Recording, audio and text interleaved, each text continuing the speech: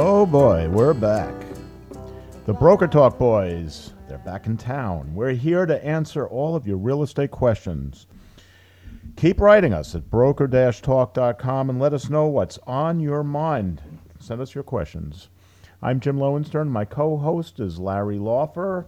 And before I turn the mic to Larry, I want to say Broker Talk is sponsored today by Castles Unlimited, where you get the best real estate offers. Online, go to castlesunlimited.com for all your real estate needs. How's it going, Larry? It's going excellent, Jim. We've got a great show lined up. We're very lucky to have a real estate writer from the Boston Globe, our local top echelon newspaper. The world famous Boston Globe. The world famous. He comes to us out of Los Angeles Times, St. Louis Post-Dispatch, Times Herald Record. I don't even know where that is.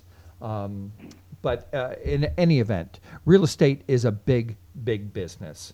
It's arguably the biggest business as far as I'm concerned, because the primary things everyone needs are food, shelter, and clothing. Shelter is number 2 on that hit parade. People that own homes are the ones that are getting taxed the most. They pay their bills because the government can find them. So it's interesting to have Tim on our show today. He focuses mostly on big issues, big development, big downtown development, but he talks to people in our industry all the time. Welcome aboard, Tim. Hey, glad to be here. We're thrilled to have you. Now, I've read several of your articles from the last couple of weeks, and you're talking about broad market trends and housing policy issues. Let's start right there. I mean, affordable homes. This is a huge issue right now. And secondly, the taxes, the tax issue, that or the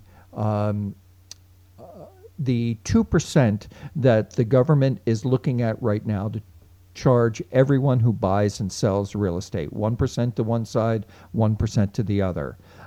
Do you have any feelings on those, or have you done any reporting on that yet, Tim? Well, yeah. So, I mean, as you're aware, and I'm sure your listeners are aware, right, housing affordability is an enormous issue in Greater Boston and has been for some time now. We're, I think, the third highest average rents in the country after New York and San Francisco. I think San Francisco and then New York and then Boston. We're in the top 5 in terms of prices of median prices of single-family homes and condos, and yeah, I mean, whether it's renting or buying here, it's a really expensive market, right? And so that is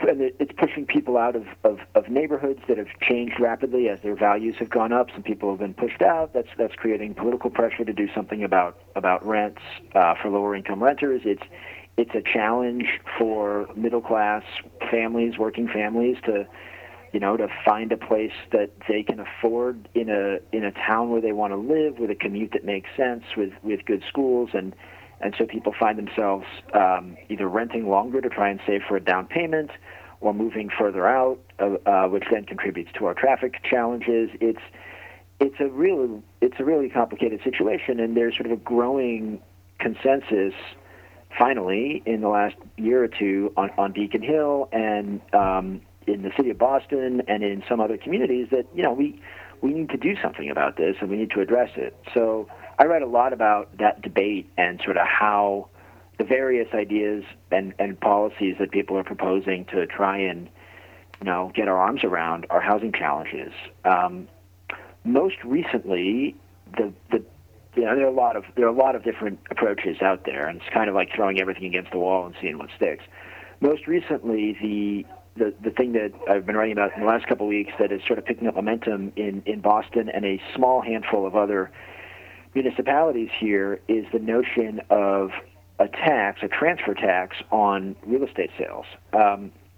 There are Boston and a few other communities, Brookline, Somerville, Concord, I believe Nantucket, have recently passed legislation that would allow them to create such a tax they need approval from the state legislature to actually do it, and that's kind of where those things are at now. But the idea is that they would, in Boston, they would tax real estate sales worth $2 million or more. They'd have to pay a 2% tax the money would then be used to fund affordable housing programs. They say it would raise tens of millions of dollars. It really depends on how busy the market is. And, I think at that $2 million threshold, their hope is that they're not going to hit everyday home buyers, right? They'll hit the people who are buying really expensive condos and nice, very nice brownstones and Beacon Hill in the Back Bay, but most of the money on that's going to come from people buying and selling office and apartment buildings, which has been a pretty big business the last few years. So that's where that's going. The statewide legislation, though, would actually get down to, they tied it to the median home price in the state. So that's a very different matter.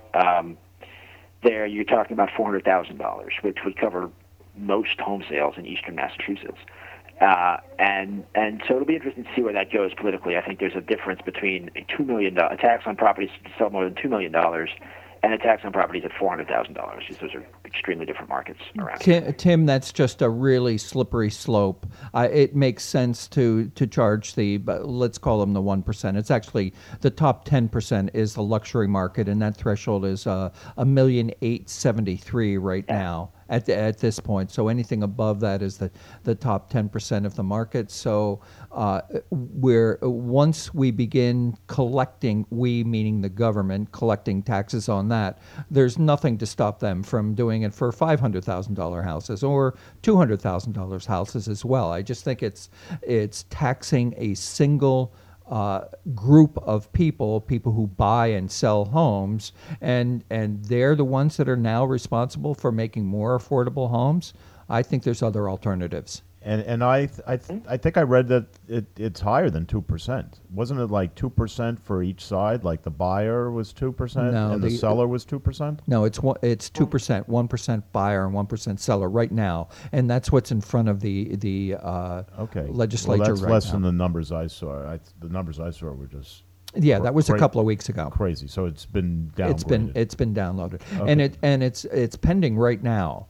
So there's a call to action for agents to let your legislature know what you think about this. I saw that email. Yep. Will anything come of those nasty letters to the legislature? I don't know if they're nasty letters. It's kind of a form letter, and it just says, you're an interested party, and you're saying, hey, listen, I don't agree with this. And if you get enough of those letters, that does affect. Well, let's say it doesn't pass because they got so many letters. Where do they raise the money? Where does it come from? It's got to come from somewhere. It's not going to come from sales tax. That's already up. Sure. Gasoline, already up. Yeah. How about so Tim, what are people saying? Where else would this money come from? No, I think the mayor of Boston, Mayor Walsh, in his State of the City address on Tuesday, proposed $500 million over the next 5 years to put towards affordable housing programs in Boston, building affordable housing development, helping finance renovations of public housing, helping to finance some financial assistance for first-time home buyers, a variety of things that they think will help people afford to live in the city. The majority of that money would come from the transfer tax proposal. If it doesn't happen, which it may not, I'm not sure that those programs happen, is kind of what it boils down to. I don't think they're saying, well, if we don't get it from transfer taxes, we'll hike the gas tax. I think they're hoping to pass the transfer tax and trying to build a political coalition in support of it, just like there's a political coalition against it. So I guess we'll see what happens. I mean, I think, one thing about these bills is nobody's saying pass on this topic, nobody's saying pass a statewide transfer tax. It's, these are 5 cities and towns in the state that have said we would like to do this. And, if they're, and then they have to, because of the nature of state law and the way that the Massachusetts legislative system is designed, they need the approval of the legislature and the governor, even though this wouldn't affect the vast majority of people who live in Massachusetts. But once that door's open, like you said, it could be open wider, and maybe more towns are like, oh yeah, we should do that too. It also, I think where on the price threshold you're talking about matters a whole lot, and that's going to be a local decision basically. Boston says they'll keep it at $2 million. Some places could go down to 400,000, which is a very different situation. So I just have to ask one question. Are you at a Starbucks, Tim? Where are you? I'm not. I'm in the newsroom at the Globe. I occasionally have loud-voiced colleagues nearby. We're in an open office setting here. Yeah, that's fine. Has there been any talk about lifting that minimum price to a higher number than $2 million? I think mostly lower is what Mostly I've heard. lower. Yeah. Yeah. I mean, like I said, there are $2 million isn't what it used to be. Let's put it that way. Last week, so there will be negotiation around it, I'm sure. The current language would enable it to get down to whatever the median price is, and I'm not sure if they get that from MAR or the Warren Group or how exactly, but the median price. And for that, I'm not even clear that they've determined that assessing, whether you're talking about median price for a single-family home or median price for a condo, which these things do matter, right? But then I think what would happen is then cities could essentially set their own threshold at any point above that. So Boston would do $2 million, they say. Some other places might go lower. And this is a state initiative. There's so many different local initiatives. We had Steve Bremis, who's a real estate agent and family has lived and worked in Somerville for years. And we had him on talking about the rent control issue that was moving through their legislature that, in fact, it did not happen. But we did have one happen in Brookline just recently, the natural gas ban. What have you heard about that, Tim? What can you tell us? Well, yeah, so Brookline in December voted to their town meeting, town select board, I guess it is, voted to prohibit natural gas lines, essentially natural gas, in new construction of both apartment buildings and single-family homes. Also for major renovations. I'm not exactly sure what the threshold on that major renovation is, but if you buy a house in Brookline and want to gut rehab it, I guess you could not use natural gas. Now Cambridge is considering something similar. I believe a few other towns are exploring the idea, and the Brookline bill will have to be reviewed by the Attorney General and is also being challenged in court by some utility groups. So it's not a done deal yet, but this is a trend that started in California. I believe Berkeley, California was the first place in the country to do it, and a few other cities in California have done this. Brookline would be the first in Massachusetts, where it gets a lot colder, and natural gas heat is a much bigger deal. So I think some people are there's some concern about the cost of this in new construction, right? I mean, there are other heating systems out there, electric heat pumps, that sort of thing, but they can be more expensive than natural gas. They also may not be as effective in our cold winters, as it's like 15 degrees out today. So I think all that'll be a really interesting discussion. It's not something that I feel like has gotten a ton of analysis at this point, and I'm guessing that'll come as it spreads from Brookline to potentially other cities and towns. I think that's following a trend, Tim, that's going on. It's the greening of our real estate. And there is a specific designation called green that real estate agents get. And they understand how to make houses more efficient. And the reason why this is so important here in Massachusetts and New England is because we have all of the seasons. It does get hot and it does get very, very cold. So if you can button up these houses built in 1600, 1700, 1800 and make them efficient, the belief is, I think I understand this correctly, the belief is that electricity and heat pumps and these heat exchangers are a much more efficient, greener way to go. Have you heard that from as you're out there doing your reporting? I mean, I've heard that to a degree, but again, we're talking about things that cost a lot of money. I do think the Brookline bill only deals with new construction. Hopefully, right? Hopefully, your new construction is going to be more energy efficient, anyways, than your 300-year-old drafty house. So yeah, hopefully that all works. It was interesting. I recently happened to have the unfortunate circumstance of needing to get my boiler replaced, and I was asking the guy who came to do my estimate, who works for a big boiler and furnace installation outfit here, if he'd heard about this, and he hadn't. He was rather horrified by the idea, and he went on to tell me all about how this might work in California, but just the demand on heating systems in our winters here is such that the technology on the electric heat pumps just isn't really there yet. And same with solar, and it's hard to envision that working for a lot of people anytime soon. But I don't know. We'll see. I mean, let me ask you. I think it's more a question of, is it economic and scalable? Yeah. Let me ask you a question, Tim. Did you consider calling Mass Save before you called a plumber in your area, HVAC person in your area? Oh yeah. I got a energy assessment myself a couple years ago, and we got a very efficient system, in part because there was a Mass Save rebate behind it. So I mean, there's a lot. Yeah. Everybody's trying to do this. I think it's more a matter of the speed and the how you do it. Right. Well, the Mass Save program is actually funded by a number of the utilities, because if you don't have to build new plants and you make everybody more efficient, it's just a better system for everybody. Yep. And global warming, believe it or don't believe it, it's better to assume that if you can be more energy efficient, you should be. I guess that was a statement.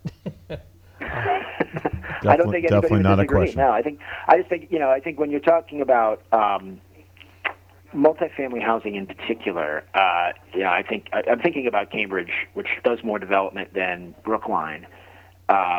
This drive, the commercial real estate and development community, they're not opposed to energy efficiency. They're just thinking about the costs of construction here, and HVAC is part of that, and that this is already an expensive place to build, and if you push people towards a more expensive system, it's only going to get more expensive to build, which makes new housing harder to build, which makes it harder for people to afford to live here. So what are the newest developments? Actual high-rises or, hundreds of thousands of square feet of new build in the Boston area? What's exciting coming up? Everywhere. We've been on about a 6-year tear of building, as a region at a pace that, we haven't seen at that sustained level probably since the 80s here. There are, and it's mostly multifamily. It's mostly in the core of the region, in Boston, Cambridge, Somerville, Watertown, Malden, Revere, places with good T access, and multifamily, whether it's apartments or condo buildings. Actually seeing more of a shift towards condo buildings lately. I think that's helping. You're starting to see evidence that rent growth is slowing down, and condo home price growth is slowing down.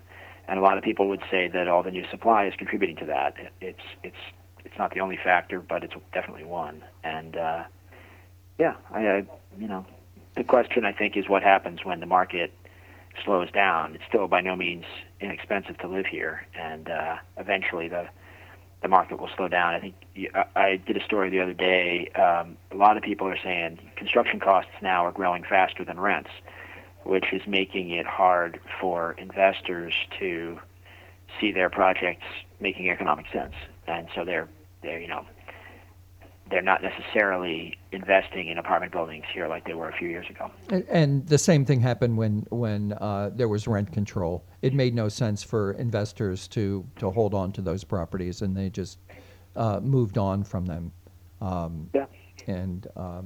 So, Tim, how is it that you determine what it is that you're going to go out after and study? Is that something that you just, as part of being a reporter, you say, "Oh, this is a good idea. I should go."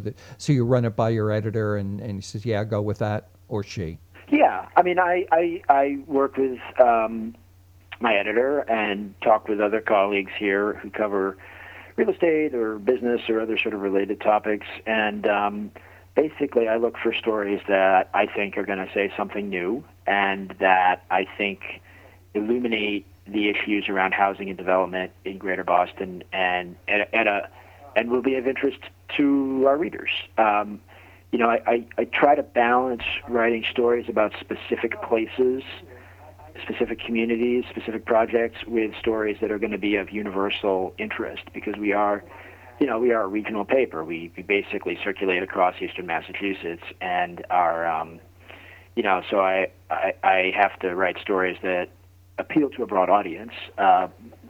Sometimes an interesting specific situation can be extrapolated to say something more broadly about the region, and I try to write stories like that. There's an endless flow of news about real estate and development right now. There's so much going on. I probably turn down or don't do 5 stories for every one that I do, and that's a nice problem to have. I'm sure it is, and I know that there's not a real estate agent out there who reads these articles who thinks, well, he doesn't understand what's going on in my neighborhood, and the reality is when real estate. Oh yeah, go ahead. When you talk about general or regional issues, they don't care about what's going on in Newton Corner. We're talking about what's going on in Boston real estate, and Newton Corner is just one specific spot, or somewhere in South Boston, the Seaport. What kind of feedback do you get from agents on this, Tim? Yeah, I mean, I think particularly when writing about the broad regional housing market, it's you can't. I do. I sometimes get calls from agents and realtors being like, oh, you wrote this story saying that whatever price growth is slowing down. Well, it's not slowing down where I work in whatever town, and that's probably true. I mean, any local agent who covers works in a specific community and is deeply rooted in that community is going to understand and know that community far better than I do, and hopefully their clients and whoever lives in that community and is thinking about buying or selling a house is talking to local expert realtors and not just getting all their advice from the mass market daily newspaper in town. But I think there is value in stories that explore sort of the broad trends and the big directional arrows of where the market is going. And so when it comes to the housing market is doing this month or this quarter kind of stories, that's what we aim for. I'm sort of looking for specific examples that illustrate broader trends, but really we're focused on the broader trends, and those are going to vary by place. I think there's 100 housing markets in Greater Boston right now, whether it's geography, split by geography, split by price, split by type of unit, and there's a lot of information out there for people who are looking to buy or sell or understand it better. Tim, speaking of one market, the area around the new casino, Encore, have you been analyzing that, writing any articles about what's happening in that area? A little bit. It's an interesting place right now because you also have Assembly Square. I'm not sure that the traffic problems have been as bad as were feared. But the company Wynn they acquired a lot of land around the casino for some sort of theoretical future developments. They wanted to build. They never really said exactly what they wanted to build, but the idea was a sort of entertainment-driven district there. And there's been not any, and that was one of the reasons why Everett welcomed the casino. They said, look, it's nice to have a casino. We want the jobs, we want the tax revenue, but really we want the casino to spark development around the casino in the city of Everett. And so far, that hasn't really materialized. Casino's only been open for, a few months, so those things take time. But it'll be curious to see what happens there. I've covered casinos in other markets, and they're always pitched as this economic development engine and panacea. But the reality is casinos are built to get you in the door and have you spend your money in the casino. And they, in my experience, in most places aren't really about you. They want all your money. They don't want you to spend some of the money at the casino and then go for a nice stroll down the street to some Italian restaurant or whatever. They'll give you the Italian restaurant too in the building. So I don't know how much spin-off development you see out of that casino. I guess we'll see. Yeah, I don't even know how well it's doing. I've been there a couple times. Seems to be underperforming so far. It did seem a little empty. Yeah. Those are such big sprawling places, though. Any of these casinos. It actually isn't that big. Oh, really? I haven't been there. Okay. Yeah, I was going to say. It's not. People ask me if I gamble, and I say every day I'm a real estate agent. Yep. So, Tim, what are you going to work on through the year? Do you have any kind of broad things that we could be looking for? I think one of the big issues that I've been watching in the last 6 months, and will probably continue to watch, is the question of how much new housing is going to get built in suburban communities here. I think Boston has been building a ton, and a handful of other municipalities, mostly close in, have built a lot. Something in the neighborhood of half of the housing units that have opened in Greater Boston in this decade have been built in 5 municipalities. There's a lot of places where, so there are a lot of places where people are looking around saying, like, gosh, there's a lot of demand to live in these towns that have good schools and are relatively close in, but a lot of those towns are saying, no, we don't want multifamily housing, or we don't want more multifamily housing. We've got too much, whatever the objection is. Sometimes it's traffic. Sometimes it's just, the buildings are too big for the scale of the neighborhood. Sometimes it's concerned about overcrowding in the schools. But there's a lot of towns that say that's not, at least some people in those towns say that's not what we want in our town. But there is a regional need for more housing, and I think that debate is playing out in big and small ways all over the place right now. So where that goes and where that construction and development winds up happening will be really interesting to watch over the next year. I think that there's a robust debate happening in a lot of communities here right now. So Tim, one final question, I guess. So the relevance of the Boston Globe with regard to the real estate market in general. There was a time, I've been doing this a long time, when I was pumping just about, I used to actually tell people that I was working for the Boston Globe. I pumped all my money into the Boston Globe every weekend, and I would spend a good amount of time on the phone every Friday putting in ads. Eventually it was a little more of the computer, but in the beginning it literally was speaking to someone over the phone, and that was it. It was the Boston Globe advertising all the properties, and I guess you still have it maybe with Boston.com somewhat, but things have changed. So how does the Boston Globe remain relevant to real estate in the region, with the advent of the internet? Oh, it's for the consumers. We're really talking about for the agents. I mean, we have other places. But Tim, back to you. Yeah, I guess that's what I was going to say. I mean, our business has changed immensely, obviously, in the last. As I've been a newspaper reporter for almost 20 years now, and it has changed dramatically as a business, right? It used to be that, we booked enormous revenue from a handful of categories of advertising, real estate being one of them. And, I think a lot of those industries, including real estate, have found far more effective ways to reach their customers than to, put some ads on a newspaper that got dropped on a few 100,000 doorsteps every Sunday. Which is fair. We've shifted our business model to be every quarter, every year, we get more. Our digital subscriber base grows, and those are people who are paying a significant amount of money to subscribe to the Boston Globe, mostly online, and we're moving towards that. So instead of serving advertisers, we increasingly serve our readers, which I think is probably a better thing in the long run, even if there's not as much money involved.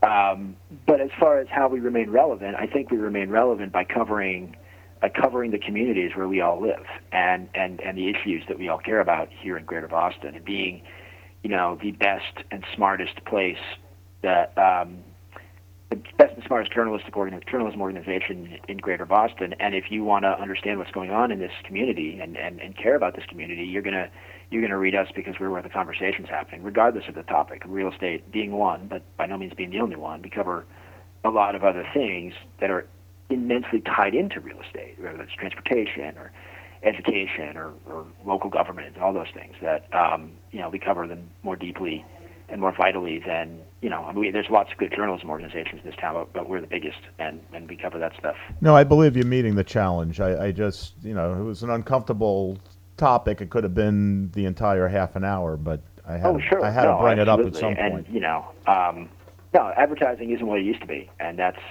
the reality we deal with right now in a lot of ways. Thank you so much, Tim.